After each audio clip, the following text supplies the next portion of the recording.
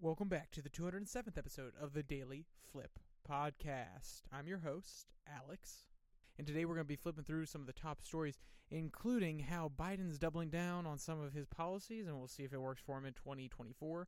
The beginning of 2024 is looking a little rough for the House, and we'll go into some of the key problems they're facing, and an interesting last article that we'll briefly touch on about how America doesn't have enough experts on Chinese culture, which could hurt us in the long run. And of course, we'll end today with our daily delight, a story meant to leave you feeling positive and ready to take on the day. Now, that's enough rambling for me. Let's jump into our daily debate. So if everything keeps going on the path it's going on right now, and Joe Biden's to double down on all of his messages, he's not to pivot strategically, then do you think he will be elected in 2024? There are lots of different opinions out there. There's lots of different commentary out there. I won't necessarily give you mine until we get into the article, but I want to know what you guys think. So throw it down in the comment section, and let's jump into our first article that comes from the Daily Caller. The headline reads, "Double Down on Bidenomics.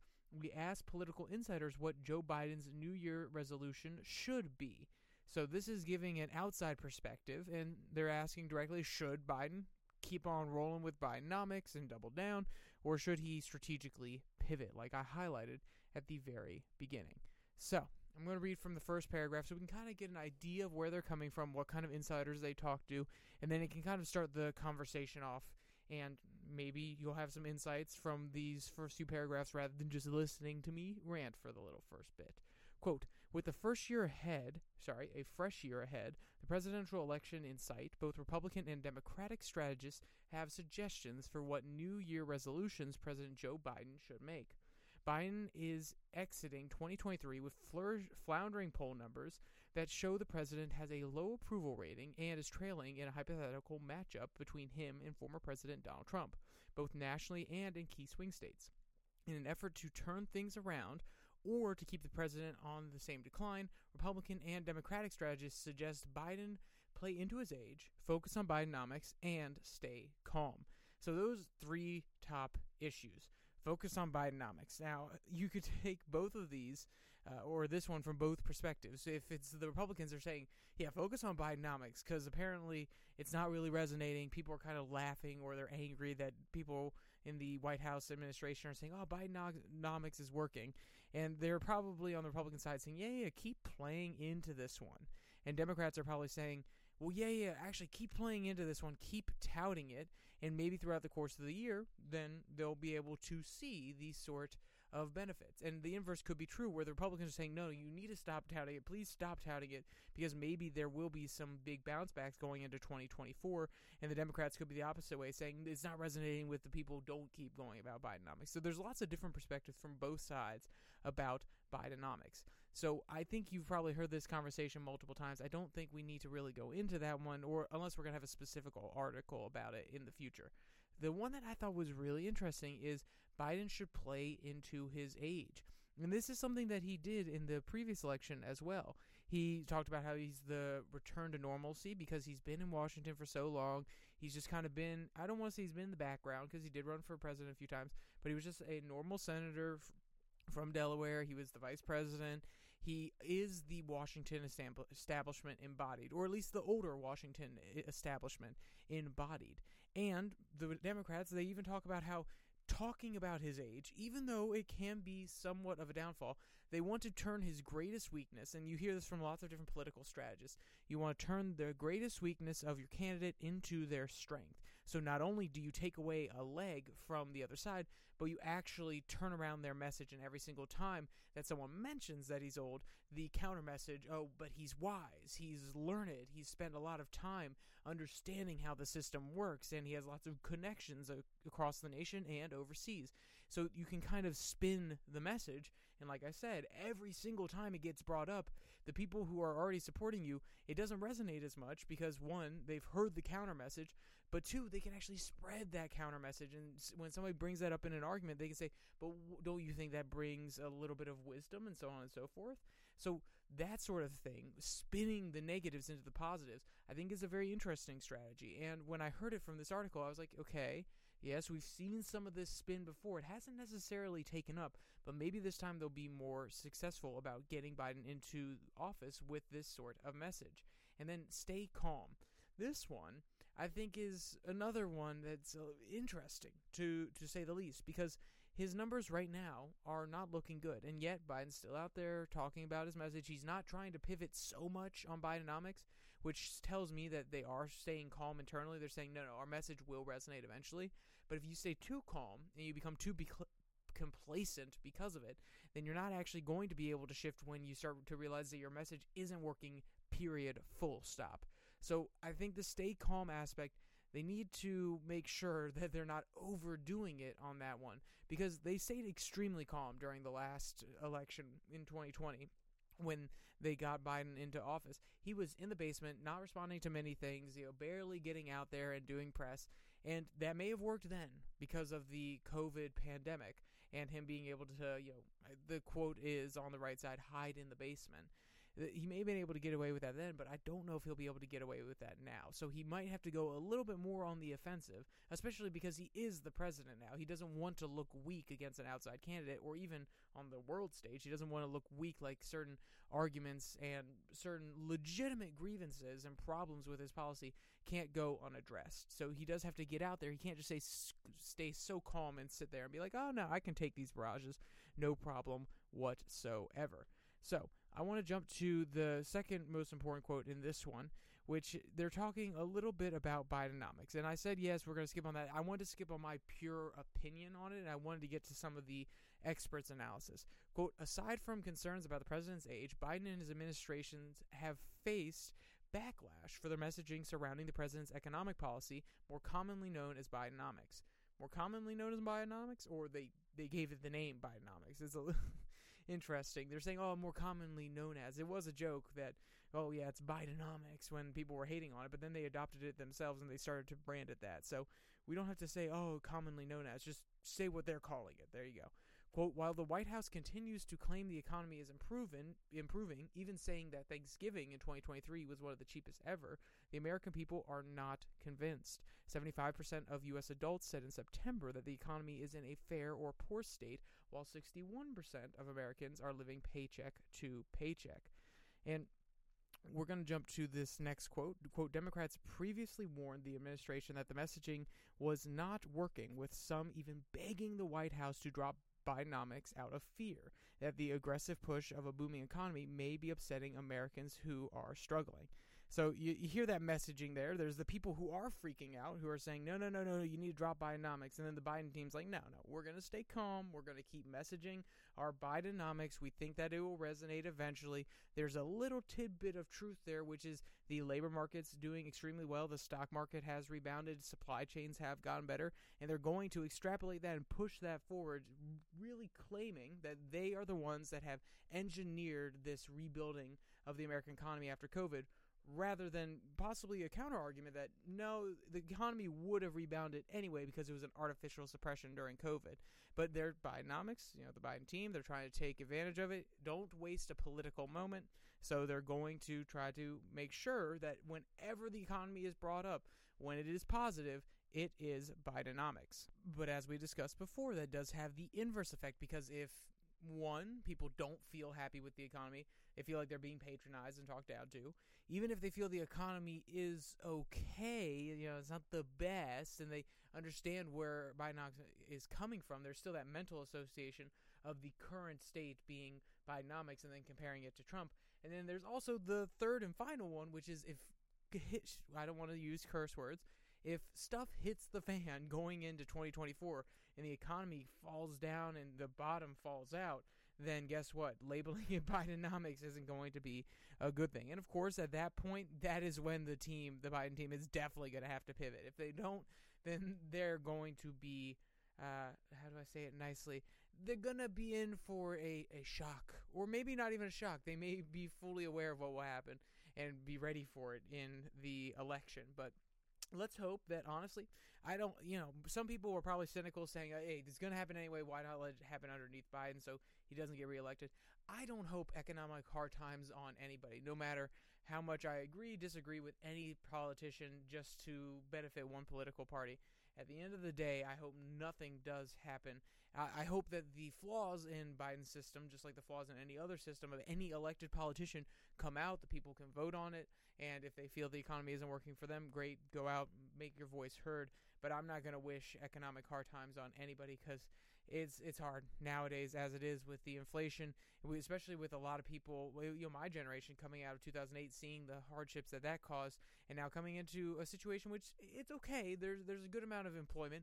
There was a joke in college, this job economy when we get out, and it wasn't always the best, and it still isn't the best, but it's better than some people were coming out of college after 2008 when it was an actual recession. And it wasn't just, let's be clear, we had a recession during the last few years. We did have 2 quarters of negative GDP growth, but we're kind of ignoring that, and it didn't really hit the public conscious as much, versus in 2008 when it hit the public conscious and people were being very reserved with their money and their employment processes. So it's not as bad as then. So let's just hope it doesn't fall out even more, because there's a whole generation of people who have already been limited, who are coming through college, high school right now, and they've already been limited by what happened with COVID. They already had their education stunted, and to have any of their opportunities stunted as they come out into the workforce, it would be terrible. I don't want people to lose their pension funds. So at the end of the day, no matter what happens, whether good, bad, or ugly, Biden has a few different paths forward, and there are lots of strategists on all different sides telling him how to go about it.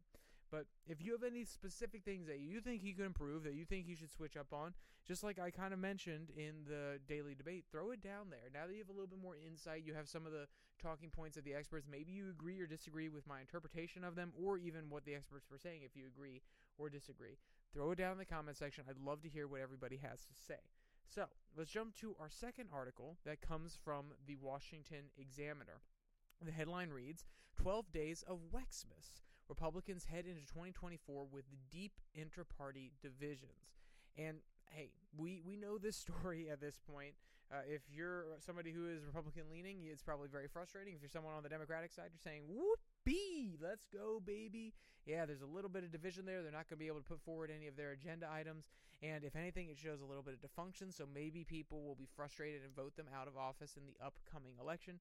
And maybe that works its way up the ballot. That's a possibility. I don't know if that will actually happen, but there are those out there that I've talked to that have that sort of perspective. So let's hope that for the sake of the Republicans, this gets fixed. And like I said, if you're a Democrat, you are praying that it stays exactly as it is. And this all really started about a year ago.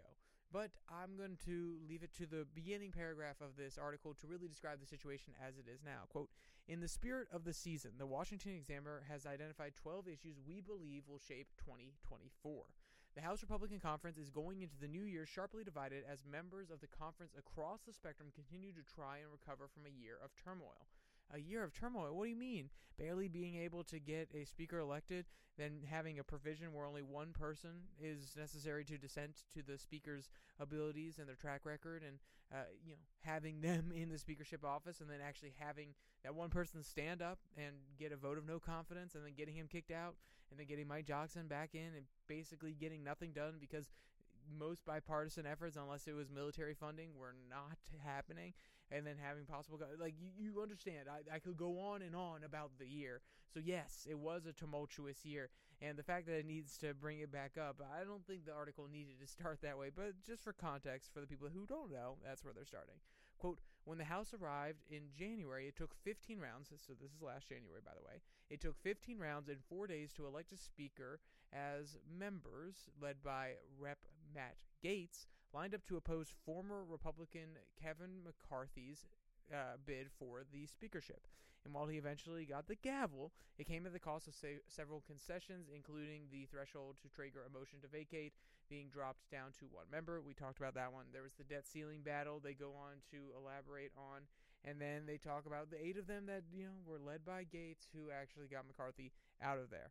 So, yes, that's describing the last year. What's the next phase going to look like?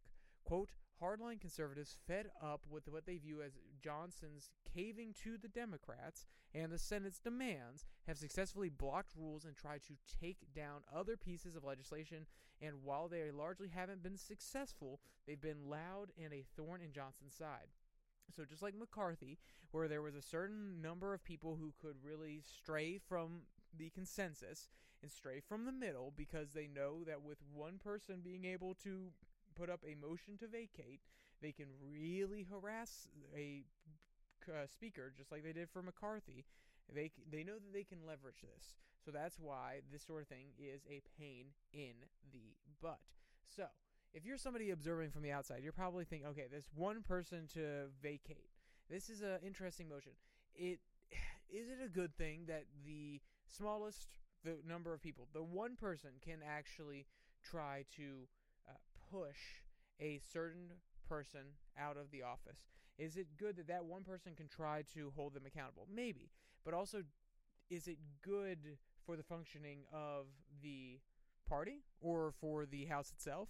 Because at the end of the day, the purpose of the party mechanism, the caucuses within the House and within the Senate, let's be clear, this only applies to the House, but in general, the party system, the caucuses system that they have set up is meant to pull people from further away on particular issues and get them to be a voting bloc in order to persuade other people on the other side that, hey, we have enough on this side to get it passed, but if you want some of your initiatives in there and you agree, then maybe you can jump on and help out here. But when you have one person, all it takes is one person to dissent from the mainstream opinion, and the person who's leading that mainstream opinion, aka the speaker, then when you can raise all that noise and you can leverage the fact that all they have to do is say, oh, I want a vote of no confidence, I want a vote to vacate the chair, that chair has to take their opinion more seriously, and that actually pulls them further away from the center, which makes it harder to negotiate. And is that a good thing in our system? Our system is meant to be slow.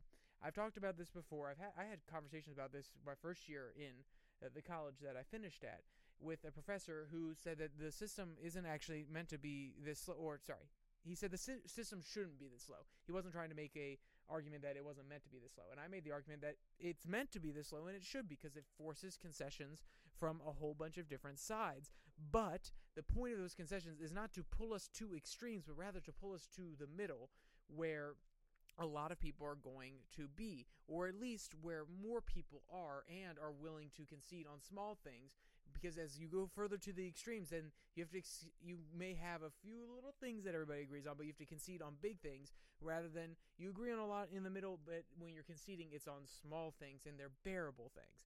So that's how our system should be. It should be slow and painful. But is this too slow and painful? Maybe I'm starting to understand where he came from a little bit. He's lived a life of a little bit of, how should I say, non-contentment of the way that things are moving so slow, especially some of his policy agenda that he would talk about with me personally. And now maybe I'm getting where he's coming from, which is, do we really want it to be this slow? Then again, I also agree that government not doing a whole lot isn't necessarily a bad thing. But there is the question of, if the legislative and the legislator is not doing a lot, and the executive really wants some certain policy agenda things done so that they can get a positive election result, or they can just serve the people that they were put into the office to serve, they're going to start exerting executive actions, executive powers through their bureaucracies and things of that nature, rules and regulation making, that really congruent and pull a lot of extra aspects of the governance process into the executive rather than allowing it to be in the legislative. And I think that there's a solid argument there. The argument that the government's meant to do things for the people, it resonates a little bit, but not too much. But the argument that we need a functioning legislator so the executive cannot try to vacuum in so many extra privileges, rights, and governance abilities because they see that the legislator can't help them or get their agenda passed whatsoever. I think that's a legitimate argument that could resonate with me, because at the same time, it's not necessarily expanding the power of the legislator. It's allowing the legislator to do its initial purview, to stay within its governing bounds, while also preventing the executive from going past its governing bounds. So I can see the argument there for that. But I got really far off topic. But the point I was trying to get with that question is there so much to function now that it actually cannot proceed in a way that is productive whatsoever? And that's exactly what the Daily Caller is trying to get at. They're saying Mike Johnson is coming into a crazy year, especially with an election coming. It is going to be a pain in the butt. And a lot of these people are also up for election, so they're going to be vying for their certain issues that will resonate in their districts. And if Mike Johnson is trying to push something through that they might not agree with, they may stand there if they're in a really far district that goes very far to the right or has a very, very conservative base.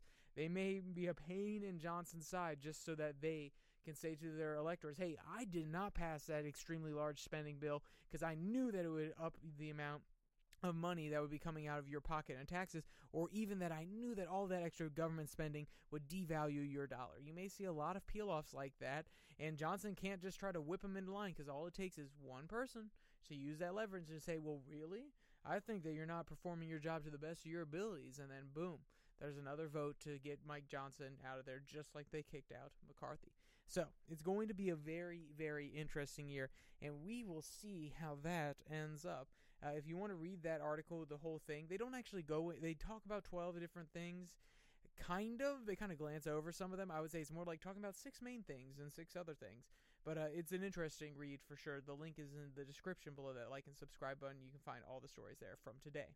So let's jump to our next article that comes from the Washington Post, and the headline reads, "Where have all the American Chinese experts gone?" So at the beginning of this podcast, there's not a nice way to say, I was very passionate about China, and I still am. I still believe that they are the rising rival of the United States. I'm pretty sure most people agree with that, economically at least. I think militarily and culturally they're trying to exert more force as well, and I think that we need to take them extremely seriously. When Biden put restrictions on getting certain products or selling certain chips or different pieces of equipment that could be used to make chips, and those sort of sanctions, quote unquote, were put on the Chinese companies, and they are forcing other countries, not just our country, to limit the amount of things that we're shipping to China, but we are actually forcing other countries and their companies within those borders to not ship certain products to China with the threat that we're going to not send them things, or we're going to restrict funding and things like this. I was half on board, half on not. I was questioning whether or not that would actually force China to become completely solely dependent, which means if we do go to war with economic sanctions and threats of taking back these sort of privileges that we've been giving them, like sending them microchips, that may not work anymore because now they'll be independent enough that they won't depend on those supply chains. But also in crippling them and making sure that they don't become so self-sufficient and so top of the line at creating these things that they can do it all domestically, and therefore they don't have to rely on the outside world. I think there's a double-edged sword there, and that's why I came down mixed on it. I do think that in the grand scheme of things, the protectionist policy, I think that it's a good way to go forward with China. I don't think it's a good way to go forward with the United States, and that may sound a little weird. I think that having it so that the protectionist policies insulate our different supply chains, our companies, is actually going to hurt them in the long run because they're not going to face external competition and things of this nature. They're going to have the government basically saying you're a protected industry, so you don't get the exact same treatment as other industries within the United States, and that's the government putting its thumb on the scale. And then also these companies get used to having certain tariffs in place, so eventually if those tariffs do get removed, they may not be able to compete on the same level of other companies who are trying to infiltrate the U.S. market, or vice versa. When they go to other countries, they may not be able to compete with some of the local brands because they've been in a protected industry for so long. But I do agree with the strategic mission of making sure that China's capabilities are limited, or at least limiting the amount that we can do to aid them. I think it's a little bit of an extra step to force our allies to not do commerce with them. But at the end of the day, if you want to make a national security argument, I would be at least open to hearing that one. So I have been on this China issue for quite some time. And when I read this article, it resonated in 2 ways. One, they talk about the fact that we're losing China experts and that China is gaining more U.S. experts. The current number is about 340 students who have been involved in an exchange program after 2022, which makes sense because there was a zero COVID policy. There were no fly restrictions into China for a long time, and I believe the number of Chinese students who are coming and studying in the United States is somewhere in the, I want to say hundreds of thousands, but I could be wrong on that one. But the point being, there are many more people from China coming here to study in the United States, which allows them to have a deep understanding of our culture, not just a understanding of our language, but if you can interact with a large assortment of Americans while you're here, you can, especially young Americans when you're at college, you can understand the perspective of the next generation, you can understand how they may address certain issues, and it's not foolproof, of course, things evolve, people change, but you can kind of get a picture into the zeitgeist of where the population is at any particular point. And the reason that we've stopped having a lot of students go over there, like I mentioned, it's COVID. There are also heavy restrictions on like Confucius Institutes, which would actually teach students China and set up programs where they could go overseas and actually experience China. Now, China has limited that themselves, trying to limit the amount of foreigners that can come in, putting out messages that people should be skeptical of foreigners because they could be spies and things of that nature. So it's not just the U.S. doing it, but it is something that the U.S. has put serious effort into and thought into limiting the amount of people that we send over to China. And that's it's an interesting policy for sure. And what the author's trying to get at here is that this is actually going to hurt us in the long term. Quote, this precipitous decline was driven in part by China's draconian implementation of its zero-COVID policy, which ground foreign students and academic exchange to a halt for more than 2 years.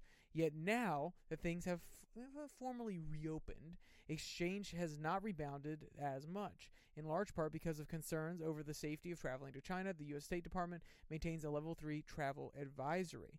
So it's talking about that aspect of things, and here's the other part of it that is going to, in this author's opinion, really, really harm us. Quote, these developments combined have led to a significant problem for the country's stock of Chinese expertise.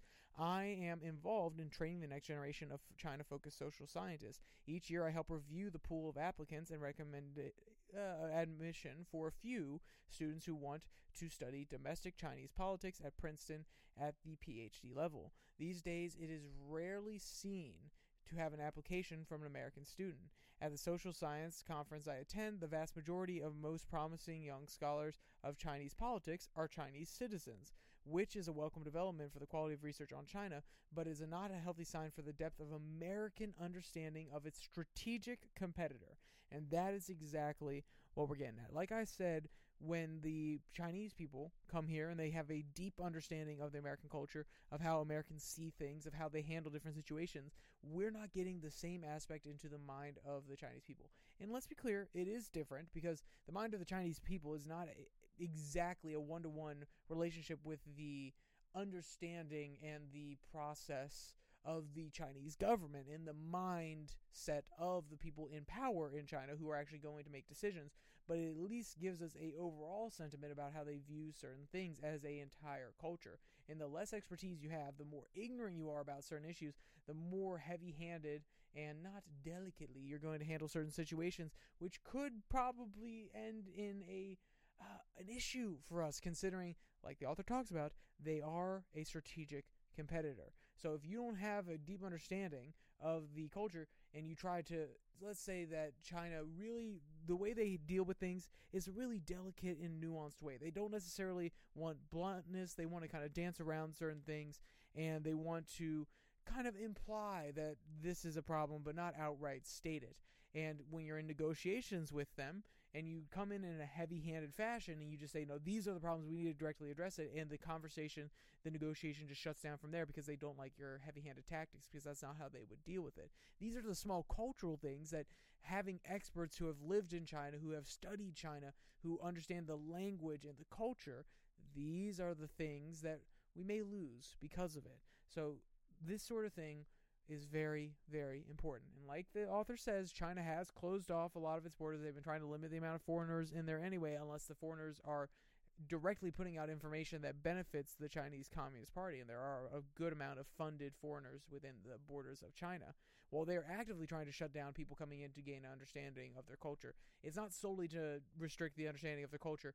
It is also because they're afraid of foreign spies. So they have their own reasoning, but China's involved in this as much as the U.S. is, but the U.S. still needs to make a concerted effort in order to get more people who understand how the population of China thinks. And that's why I thought that article was very, very important, especially as someone who cares deeply about the Chinese issue and the position that's going to put us in the upcoming years. So our next and final article, our Daily Delight, comes from Woo Global, and it is a video about a dog who, when you make a weird noise, it kind of does a woo. It kind of turns its head, and I can't really describe it. I'll be honest with you. The description for this video is absolutely terrible, but the video itself is so adorable because he's just walking along, he's doing his thing, and he hears this noise, and he is like, he kind of tilts his head, but then when he hears the noise again, he tilts it the other way really rapidly, and it kind of looks like his head's on an axis, and it's just swiveling from side to side. So if you want to see that cute video, or you want to read any of today's articles, like I mentioned earlier, there is a link in the description below that like and subscribe button. Also down there, you can find the podcast on Spotify, Pocket Casts, Google Podcasts, and Podvine. All the links are there. And you can find the Twitter handle at Your Daily Flip, where I post a Twitter tirade every Tuesday and Thursday. Short form content, no more than 10 minutes or 10 and a half minutes, just thoughts rather than quoting from articles. Sometimes it comes from the stuff I'm reading. Sometimes it's literally things that just pop into the front of my frontal lobe. So, with all that said, there's only one more thing to say. Stay safe, don't die.